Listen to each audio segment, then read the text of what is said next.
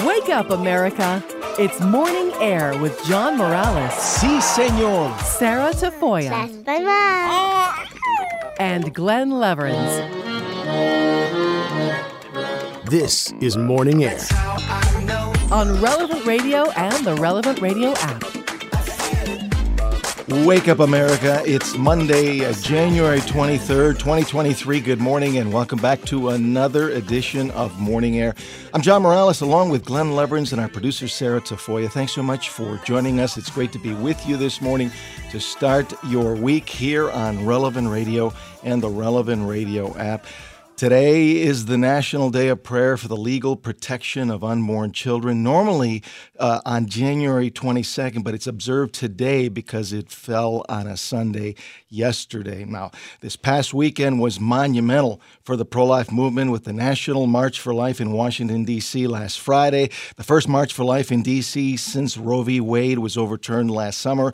There were other pro-life events in a number of cities across our nation. There was the One Life L.A. in Los Angeles on Saturday, and the Walk for Life West Coast in San Francisco as well. And on Sunday, the annual March for Life in St. Paul, Minnesota.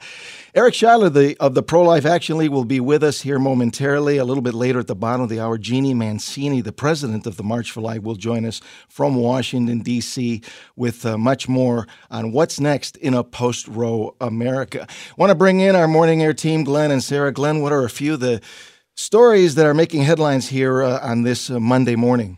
Well, covering the life issue in a big way over the weekend with the March for Life in Washington on Friday. And we ran into some of those folks in St. Paul yesterday from the University of Mary. 4 busloads headed back to Bismarck, North Dakota, stopped in Minnesota for the Mass for Life at the St. Paul Cathedral with Archbishop Bernard Hebda presiding there, as well as the March for Life a few blocks away at the Minnesota Capitol. And the current issue right now is the Minnesota legislature voting to make Minnesota the most liberal abortion state in the country. That legislation has passed the House, the Senate voting this week, and we got the scoop on that from a former state rep. At the state capitol in St. Paul, we're with former state representative Steve Gottwald. Steve, what brings you out here today?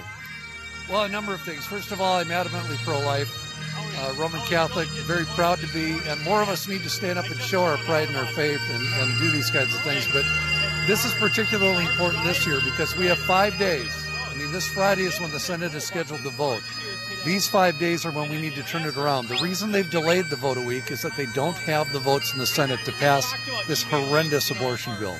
So if we can put pressure on our senators and pray for them, there is a chance we can stop this here in Minnesota. This is no holds barred abortion on demand, anytime, at any age, at any stage of pregnancy, by anybody, in any place. This would be the most extreme abortion law in the entire world, not only country, but world. And a lot of folks getting activated for that to write to their state senators in Minnesota this week, with a vote expected again by Friday, John. Glenn, I understand that our friends from the University of Mary and some of those buses that went to D.C. Stopped by as well. Yes, they did. Great to see young people showing up for the march in Minnesota, of course, as well as Washington, D.C. But long trek back from the nation's capital to Bismarck, North Dakota. But they made time to stop there, and I know a lot of folks in Minnesota have kids at that particular school, and including at my own parish, and they were there to meet their kids on the way back home. So it's an interesting place for kind of like a pit stop. You know, you think when Yes. you're driving back, maybe hit you go to the gas station, stretch your legs, grab a Charleston chew, but they stretch their legs at another march. So doubling up on the march, that is one good field trip. Some solid students that Monsignor Shea has there, absolutely. Meanwhile, NFL conference finals yesterday, the San Francisco 49ers beat the Dallas Cowboys 19-12. The Niners will play at Philadelphia against the Eagles in the NFC Championship game. In the AFC, the Cincinnati Bengals won on the road, surprisingly, at Buffalo against the Bills. 27-10 was the final, as heard on CBS Sports. Facing pressure. Goes over the top, wide open is Chase, and he splits the defenders for the touchdown to the end zone. Open, wide open. Hurst hauls it in for another Cincinnati touchdown. And the Bengals have now won 10 straight, and they will be taking on the Kansas City Chiefs on the road next up in the AFC title game this coming weekend, Glenn. So we're down to the Final Four in the NFL. Yeah, quite a great lineup set there. The Bengals, I don't think they're afraid of anybody. Big win on the road at Buffalo, and they've already beat Kansas City this year as well as last year in Kansas City in the AFC title game. So they're pumped to go, and Cowboys fans kind of going home sad a little bit yesterday. Yes, only one team can be happy at the end of the season, as we've talked about before. Only one can come away with the Lombardi Super Bowl trophy. So we'll see what happens this coming weekend. As always, thanks so much, Glenn and Sarah. Hey, sure thing, guys. And on this day, a prayer for the legal protection of unborn children. We are going to pray in a special way for all of the unborn in our country. Always start every show in prayer, giving thanks to our Lord for all the many blessings, and we pray through the intercession of the Mother of God, our Blessed Mother, Mary. In the name of the Father, and of the Son, and of the Holy Spirit, amen. Hail Mary, full of grace, the Lord is with thee. Blessed art thou among women, and blessed is the fruit of thy womb, Jesus. Holy Mary, Mother of God, pray for us sinners now and at the hour of our death. Amen. Our Lady of Guadalupe, patroness of the Americas, patroness of the unborn and of Relevant Radio, pray for us. St. Joseph, patron of the Universal Church, pray for us. St. John Paul II, co-patron of Relevant Radio, pray for us. And every morning we always invoke the Holy Spirit when we pray, "Come, Holy Spirit, come." In the name of the Father, and of the Son, and of the Holy Spirit, amen.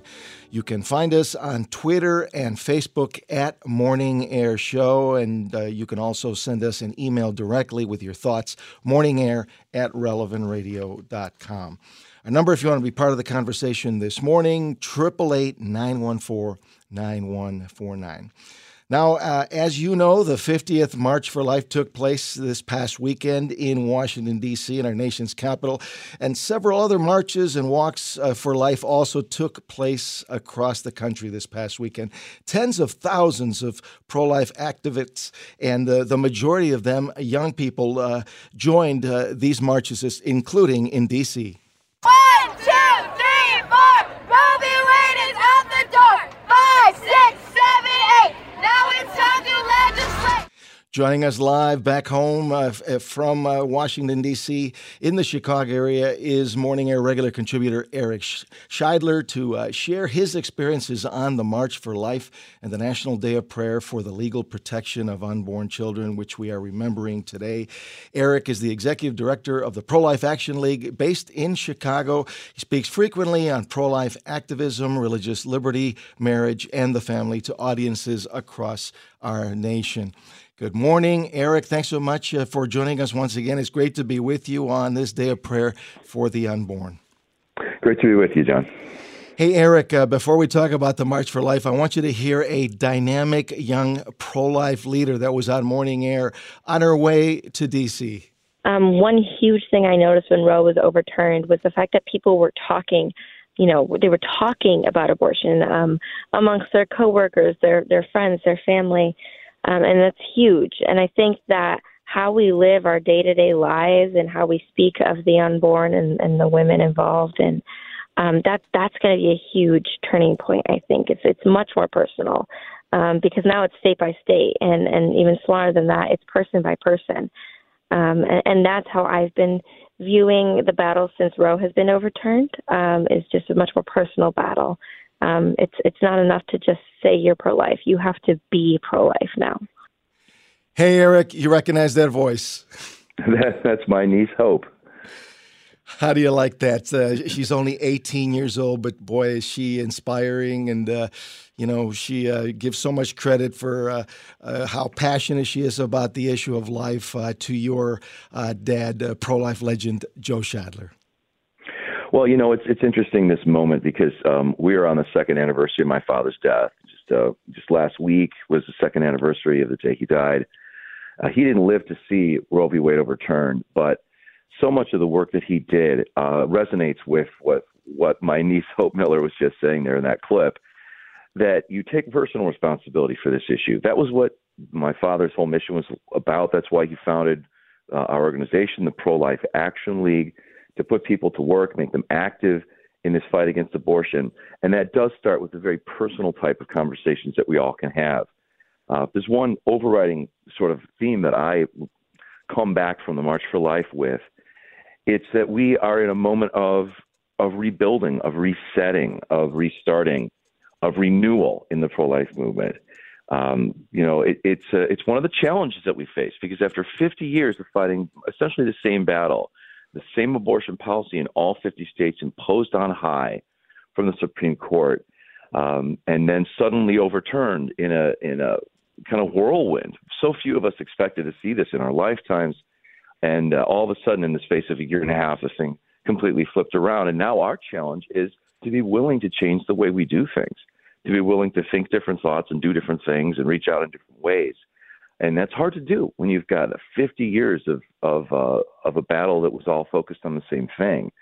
Everyone I talked to was asking questions like, what comes next? How do we do pro-life activism in a state that's banned abortion but still has women who are seeking abortion, crossing state lines?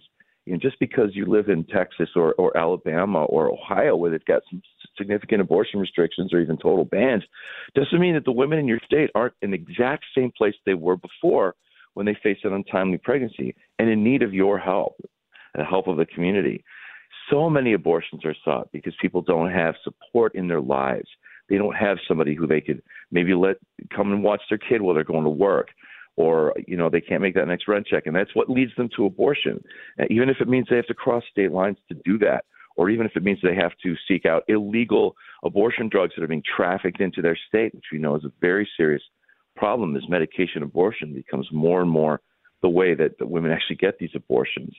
So we do have to take this very personally. Each one of us needs to ask, what can I do? And that starts with me. You think, as the leader of a pro-life organization, we've been around for many years. We're asking those questions too. How do we organize in a blue state like Illinois that is so pro-abortion? What's happening up in, I would hope that Minnesota is more of a battleground state and they have some more hope up there to be able to push back on bad legislation. There's so many moving parts right now. That really means that every one of us needs to be involved. And it starts with prayer, with asking. That's what this day of prayer is really about. God, what are you calling me to do? Am I being called to be a benefactor of a pro-life organization because I've been blessed with wealth? Am I being called to go out on the sidewalk and reach out to women at abortion facilities in my state that is expanding abortion? Am I called to advocate for better help for moms in a state where abortion has been curtailed or even banned? And what can I do personally? Those conversations with friends and neighbors, with family members, and especially with any young woman who's considering abortion. It's those interventions that are going to save lives. When you have the chance to talk, especially to a woman who is facing that decision, what can you say, what can you do that would make a difference? And the Pro-Life Action League is there to help as we struggle through these uncertain days. Well, Eric, there's no question that there's a ton of work that's left to do, but I wanted to savor one last time the events of this weekend and of last Friday in Washington, D.C. You were there. You've been to many March for Lives in Washington, D.C. over the years, but this one was special. The crowd looked massive from what I saw on television. Can you give us a feel of what it was like on the ground there? Well, the crowd was incredibly enthusiastic. I was there at the rally and got to hear Jonathan Roumie, the actor who plays Jesus Christ in The Chosen, give a rousing speech about our need to be involved in this directly, and that it all starts with prayer. I didn't even know, actually, that actor, Jonathan Roumie, is Catholic. I didn't either, to be honest with you. When I heard him talk about praying the rosary, that was amazing. The moment for me. Yeah, that was the same moment for me, John, when he said, pray the rosary. I looked over to my wife, April, who was at the March with me this year, and I was like, what? This guy's, how exciting is that? And, he expanded on that in his talk at the Rose Dinner later that evening. So, it was an incredibly enthusiastic group. Even last year when there was a lot of belief that the Supreme Court was going to do something exciting, the atmosphere was pretty positive, but even more so this year, having accomplished that. And I think for many people, they really wanted to be there, even though Roe was already overturned. They wanted to be there to celebrate that. And we marched a different route. We passed all around the Capitol. We still wound up, at the Supreme Court, between the Capitol and the Supreme Court, for that final moment. And it was really very moving to be up there at the Supreme Court, looking at the front of that building and, Moses giving the Ten Commandments and all of it, and think something good happened here in 2022. Something that we fought for so long, and it was good to be at the Supreme Court and have a good feeling about the place for a change. As you marched past the U.S. Capitol for the first time, because it was a little different route than any other of the marches, what was going through your mind? How do you get the attention of these politicians, members of Congress, as to the importance of the issue of life? Well, as Hope was saying in her comments at the top of this segment, this issue exploded out this past couple of years. People are talking about it all the time, including our politicians. And, so often what we hear from them, especially when they're, trying to defend abortion, we hear a lot of propaganda. We hear a lot of nonsense. We hear a lot of euphemisms about reproductive rights and choice and bodily autonomy. We hear very little about the unborn child. And we also hear very little about how desperately so many women do not want the abortions they get. And I think that's what our politicians need to hear.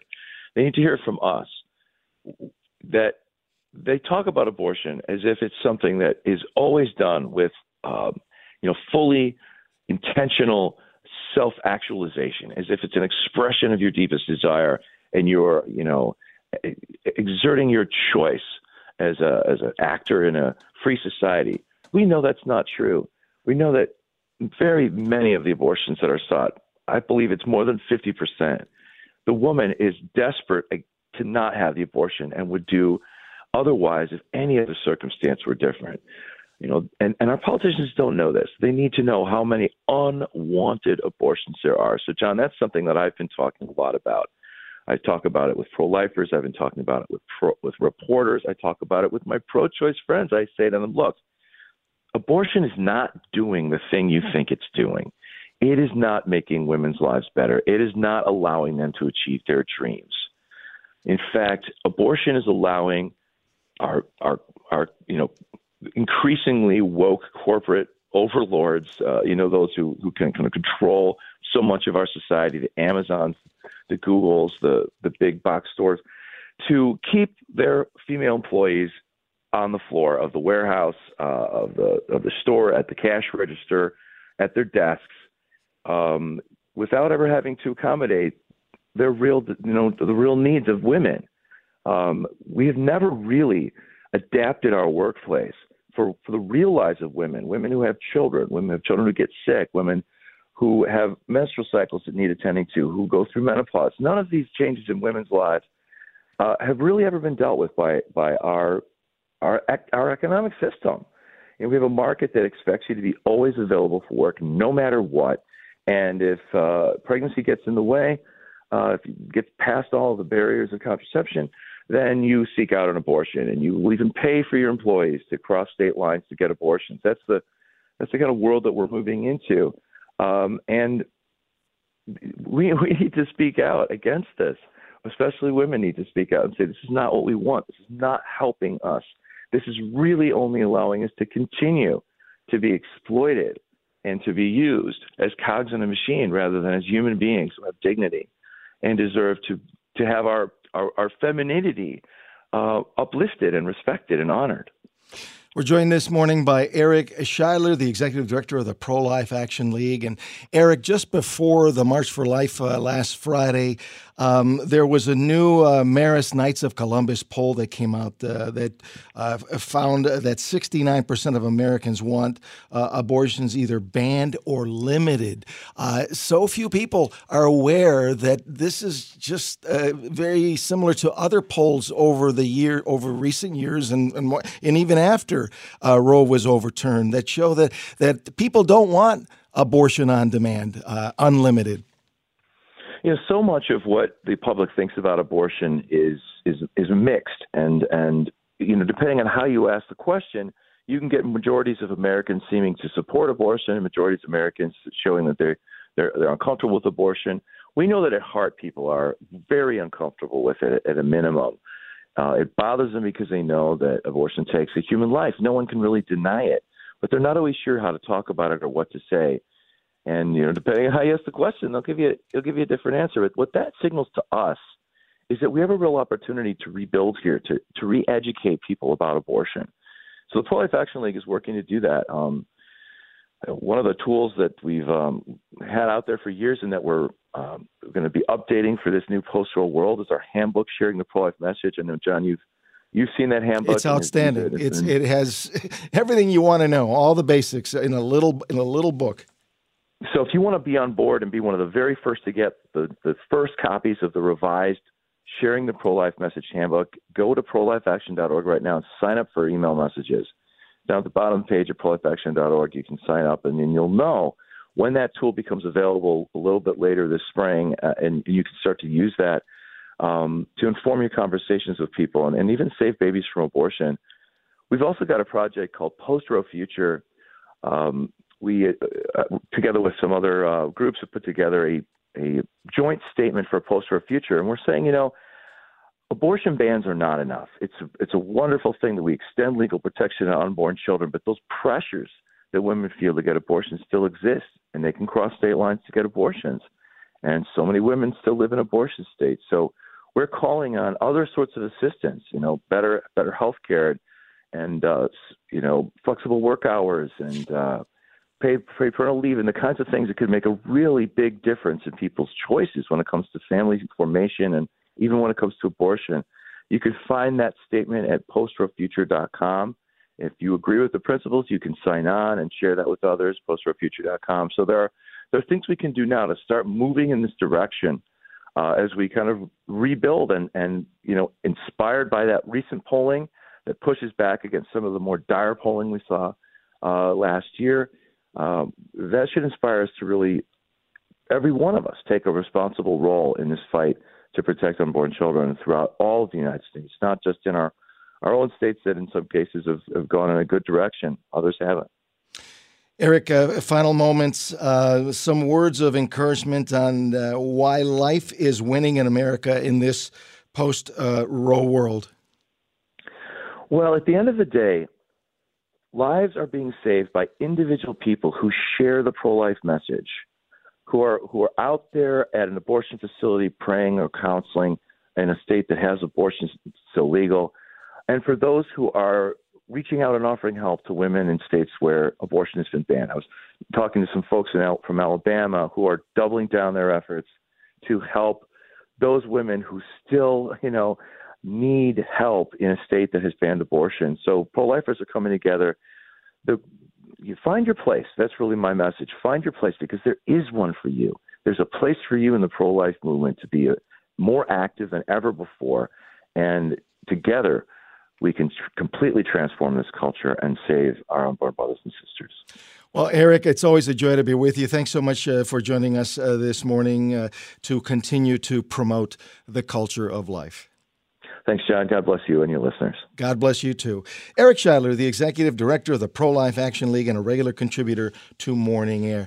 We need to take a short break. When Morning Air continues, Jeannie Mancini, the President of the March for Life Education and Defense Fund, will join us from Washington, D.C. with much more on the March for Life and what's next in a post-Roe America. So stay with us on this Monday as Morning Air continues here on Relevant Radio and the Relevant Radio app.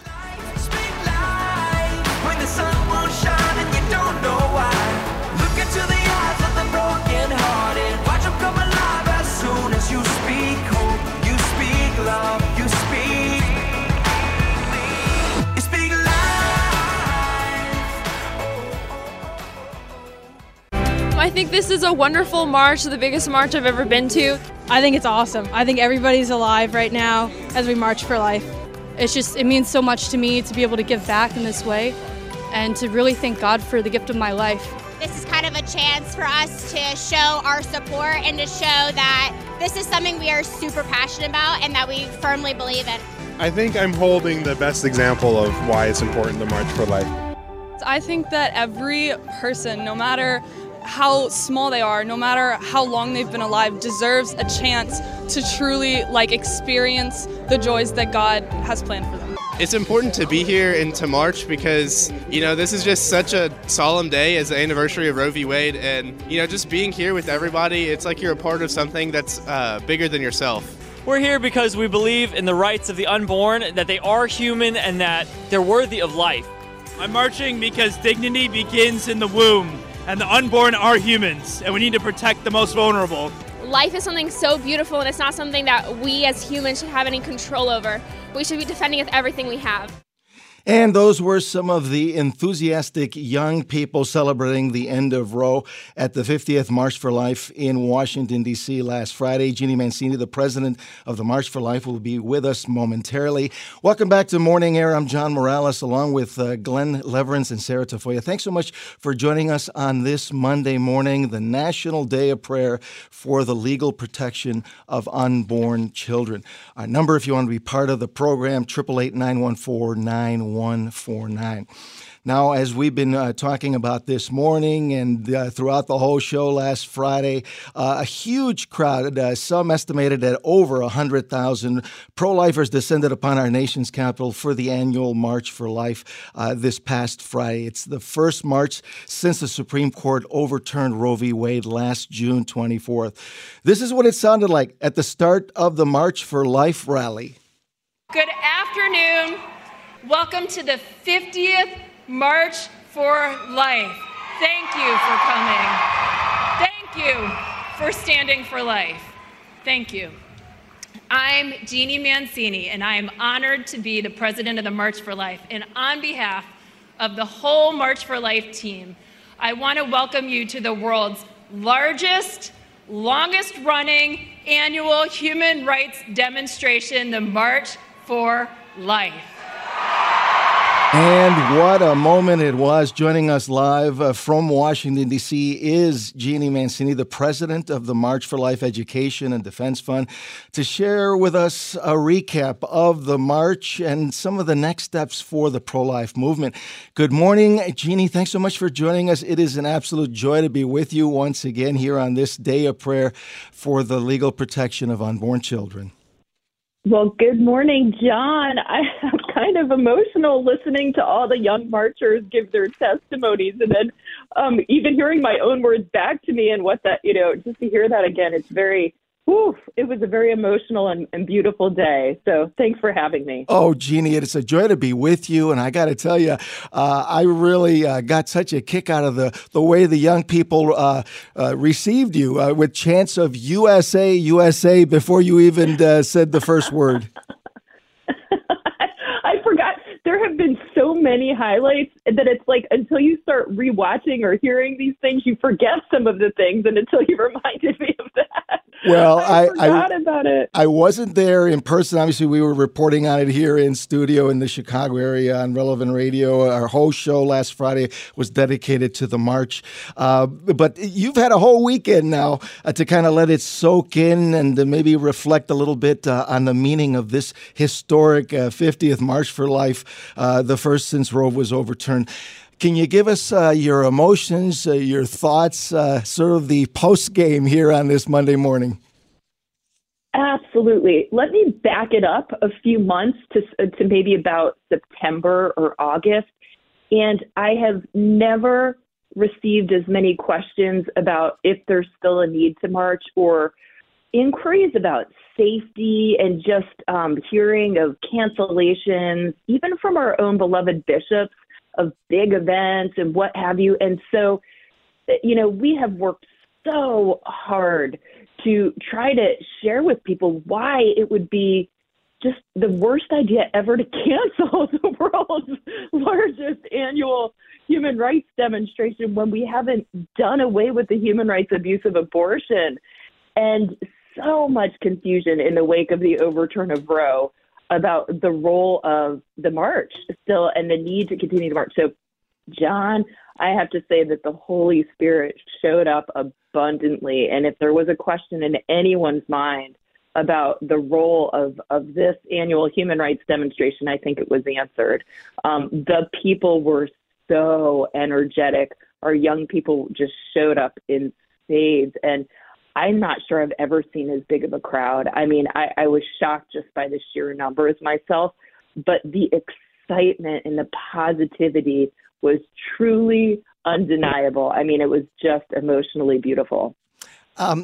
You've seen big crowds in the past. It had to be so exciting to look out into the horizon. You really couldn't see where the crowd ended, and yet we don't know exactly how many people showed up. What we know, it was huge. To me, it looked nearly as big as the 40th March for Life 10 years ago.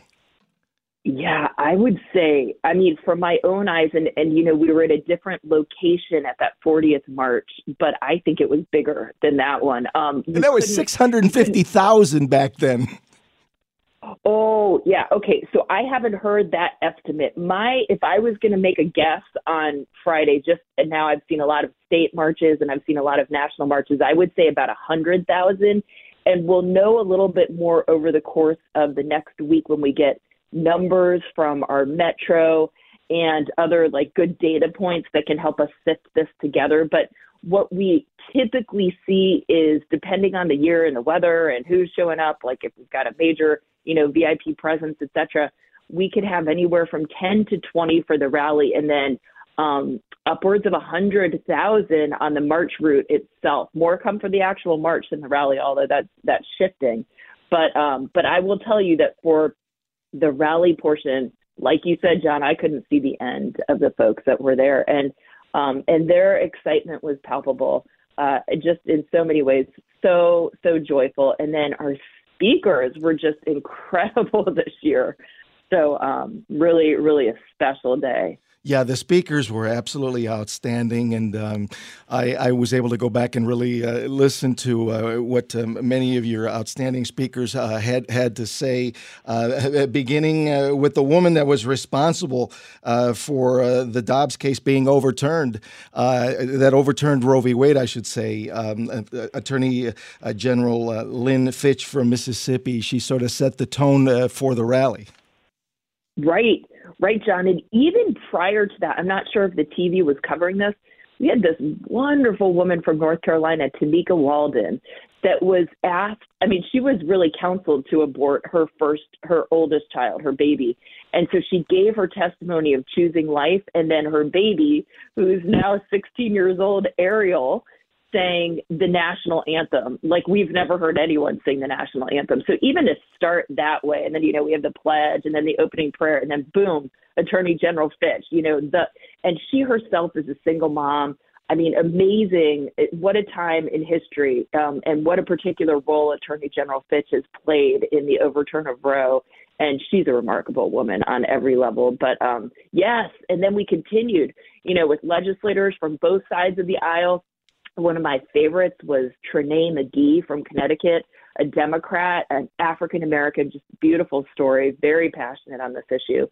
And I'll stop because you might have other questions about some of the other speakers. Oh, my goodness. No, I'm right with you. They were all so good. Obviously, for sports fans to see Pro Football Hall of Famer and Super Bowl champion Tony Dungy, along with his lovely wife, Lauren. What a great husband and wife combo they were. And Tony's comments were so inspiring as he tied it all into the recent Damar Hamlin incident with the importance of praying for life, just like people prayed for Damar. Absolutely. And I have to tell you that if you had a chance to I did have a chance to interact with Coach and Lauren off stage, behind the cameras, and they are such good, humble, earnest people. I mean, it's just remarkable. Like, they've had such worldly success, and they're so grounded and committed to the Lord, and just good, humble people. Amazing, remarkable. And yes, the crowds were just so fired up by him, and their remarks were very inspiring. And as an adoptive father myself, to hear Tony's wife, Lauren, talk about the blessing of adoption and how they themselves adopted 8 children. It was so powerful, really inspiring to hear from a mother that has chosen life and to hear of all those children that they adopted. It had to be very inspiring for all the young people out there. It truly was. It truly was. And they had their oldest, their oldest adopted daughter was with them, but she was embarrassed to come up on the stage or nervous. So she was right. I can see her right in front, but just cheering on her mom and dad as they were speaking. So they really felt it was such an honor to speak at the March for Life. And boy, he's in the middle of football season right now. So it was a big sacrifice for him to be able to come in just at the right time and then get back out and be back on TV that night or the next night. But just remarkable. Now, Jeannie, I got to tell you, your last speaker almost made me cry. My eyes welled up listening to this fella, Jonathan Roumie, who plays Jesus in the TV series The Chosen. His message was so powerful, so inspirational. My goodness, I had to be reminded that this guy is only playing Jesus. Yeah, I share your feelings. And then, so for me personally, I can't always listen very well to the speakers as they're speaking, but it is rare. Like, I can't think ever of a time when I've had a lot of time with the keynote speaker for the Rose Dinner, but for whatever reason, by God's providence, Jonathan and I got to have a lot of time together after he spoke, he marched. So we just talked a lot along the march route, and then he sat next to me at the Rose Dinner. And I'm telling you, I was so inspired by Jonathan Roumie. He has made the commitment to the Lord to never say no if the Holy Spirit asks him to do something. And I'm just so inspired by this man of God. Yeah, I mean, really. And I've been asking the young people. So with the March for Life, there are many events, and so I had the chance to speak to a lot of people throughout the weekend, and I've just been asking them to make that same commitment.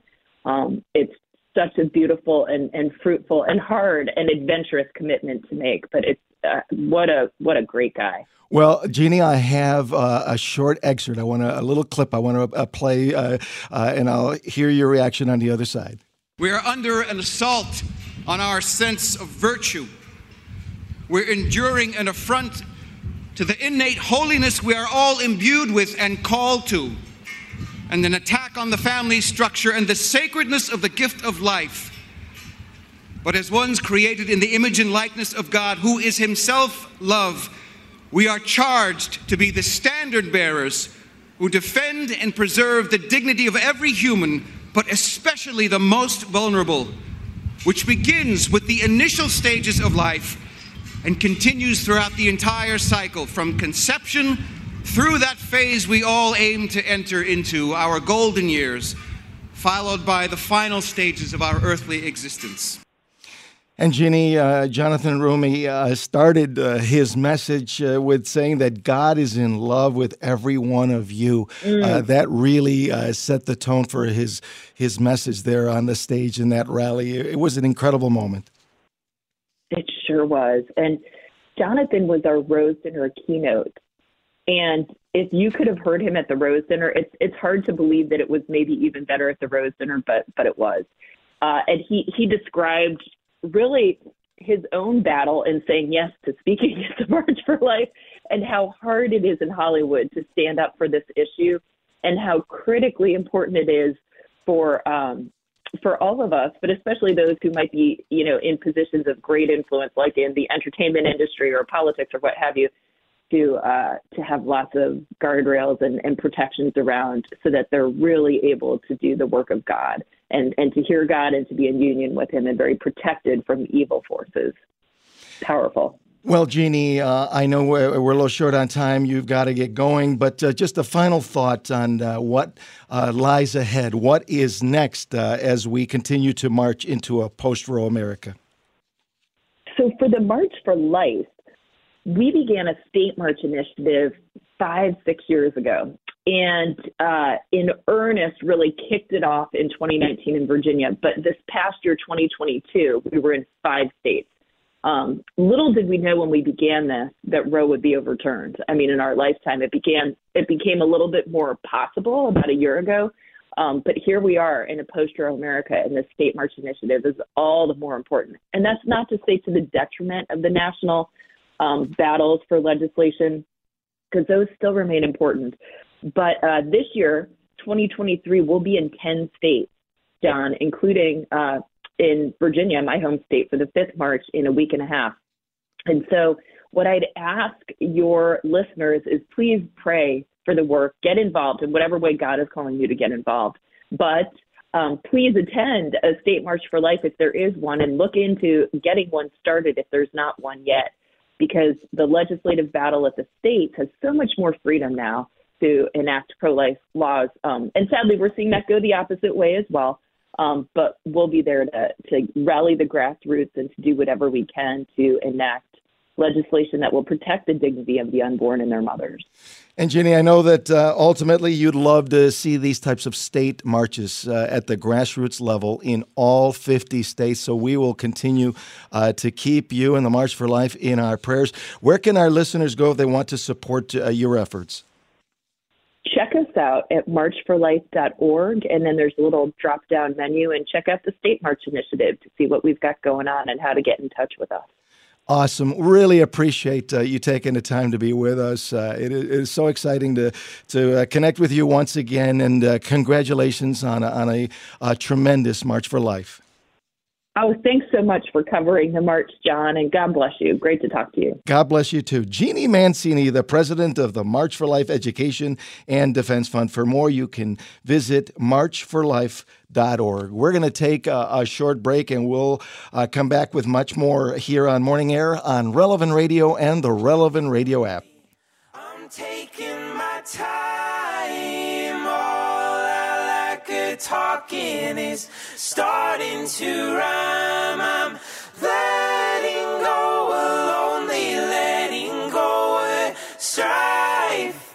I just can't get enough of this beautiful life. I just can't get enough of this beautiful life. Life is beautiful.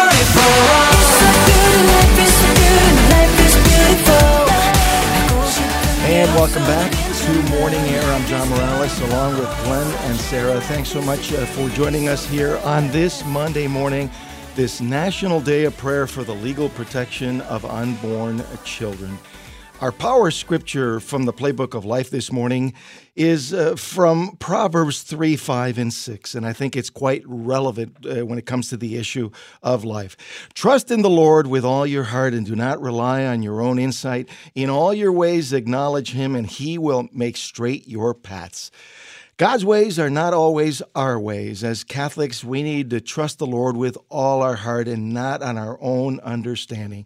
God sees the big picture and is always looking out for us. And at the end of the day, trusting the Lord is the most important thing that we can do. We need to trust the Lord with a childlike trust, and that is the whole point of the Divine Mercy devotion that you hear every day, every afternoon here on Relevant Radio with my good friend Drew Mariani. And that's why we pray every day, Jesus, I trust in you. I want to bring in Glenn and Sarah here on this National Day of prayer for the legal protection of unborn children. We're kind of looking back at the events of this weekend, the marches, obviously the March for Life in Washington, D.C. It was great to hear from the president of the march just a few minutes ago, Jeannie Mancini, and it was quite a moment and very enthusiastic crowd that Jeannie got to see on Friday. Well, it certainly was a great crowd, and on the national level, things kind of celebratory there with Roe v. Wade being overturned. Now 14 states having abortion be illegal, but some other states fighting very hard to make abortion even more available, John. Yeah, I wanted to share a few clips and a few highlights from the March for Life rally. Mississippi Attorney General Lynn Fitch, who won the Dobbs case that overturned Roe, was at the rally, and she really set the tone for the day. For nearly 50 years, you have marched to proclaim the fundamental dignity of women, of their children, and of life itself. You've marched with hope and determination and prayer. But this year is different.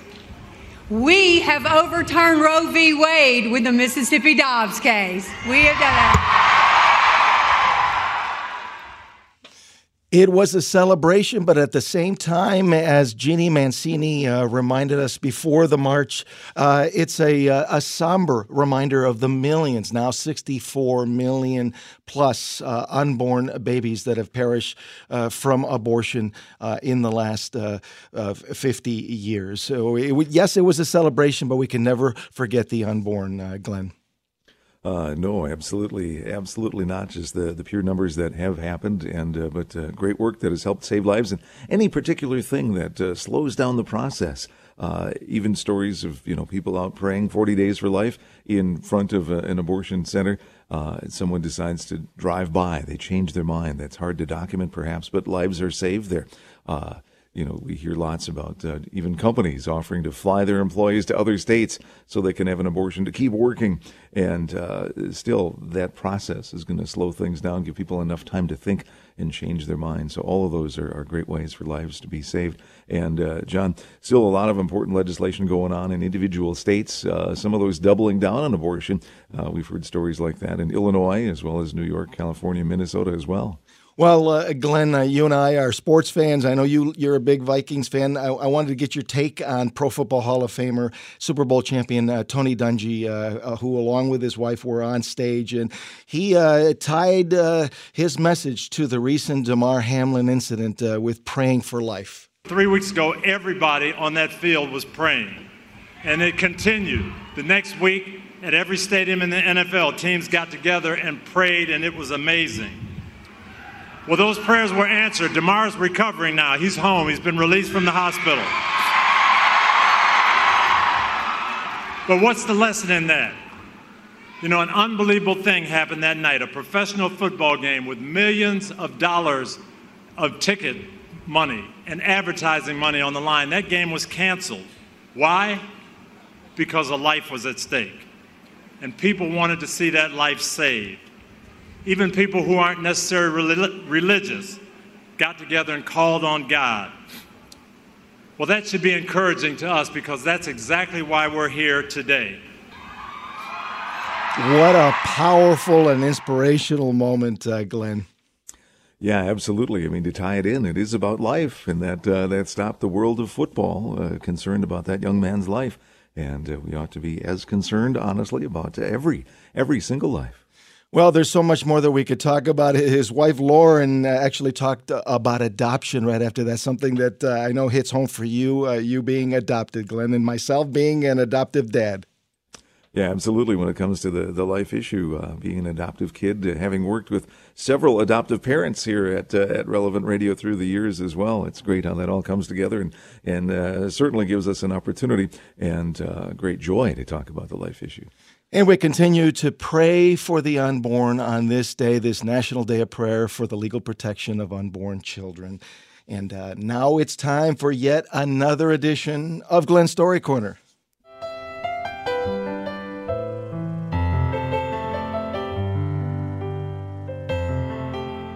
Our story today called You Have to Steer by Joseph Mazzella. When I was a boy, we used to live across the road from a big hill with huge oak trees growing out of it. When winter would arrive and thick, heavy snow would fall, my two brothers would grab their sleds and head over to the hill for a day of fun. I remember watching them with envy because I was still too small to go sledding. Finally, one winter I was deemed big enough, and I joined my brothers as they carried their sleds up the long hill and prepared to ride down. The first few trips I rode with one of my brothers, I had the time of my life. It was so exhilarating, feeling the wind whip across my face as I flew down the hillside on the wooden sled. Near the end of the day, I was overjoyed too, and one of my oldest brothers decided to let me ride the sled all by myself. I climbed on full of excitement and laid down on my stomach. With one big push, my brother sent me zooming down the snowy hillside.